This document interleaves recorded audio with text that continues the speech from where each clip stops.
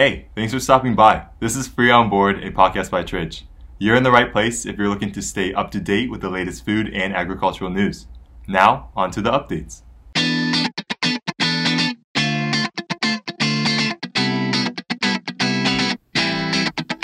On Agri Headlines today, we will be keeping you up to date on the latest agricultural news of Week 13, 2022. We're bringing headlines from 3 different agricultural categories: grains and oilseeds, fruits and vegetables, and the meat market. In the grain and oilseeds market, soybean prices remained strong with high demand, especially from the poultry sector.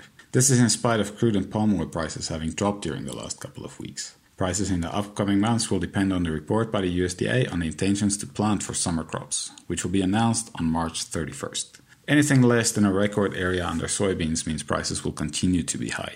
Global wheat and corn prices continue to be volatile due to the supply uncertainties, especially in the Black Sea region. The US is experiencing a drought in its durum wheat planting areas, with 41% of spring wheat production estimated to be impacted. Ukrainian wheat production is also expected to be down by 19% in the 2022-23 marketing year compared to the previous season. In the fruits and vegetables market, the effect of Storm Cilia is expected to delay the harvest of Spanish citruses, adding to already low prices in the market due to a general oversupply in Europe, especially from imported citruses. Orange prices fell by 40% year-on-year during the second week of March, while mandarin prices witnessed a 76% year-on-year decrease.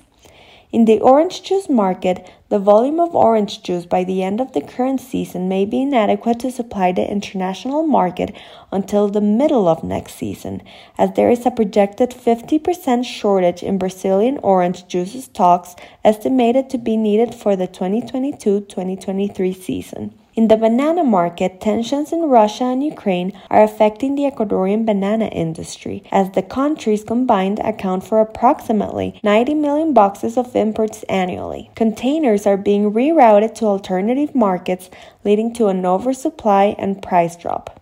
For avocados, the 2021-2022 season for Chilean avocados will see a 57% increase in production from the previous season. This has caused a 42% drop in prices, triggering an export increase of 70% compared to the last season. For South African apples, there is an expected 4% increase in production, while the pear crop is expected to be 5% higher. With the Russia-Ukraine conflict erupting in the middle of South African harvest, shipments are being diverted to alternative markets with a decrease in prices. In the meat markets, China's import ban on Brazilian chickens has been expanded to now include 6 processing sites from previously 2.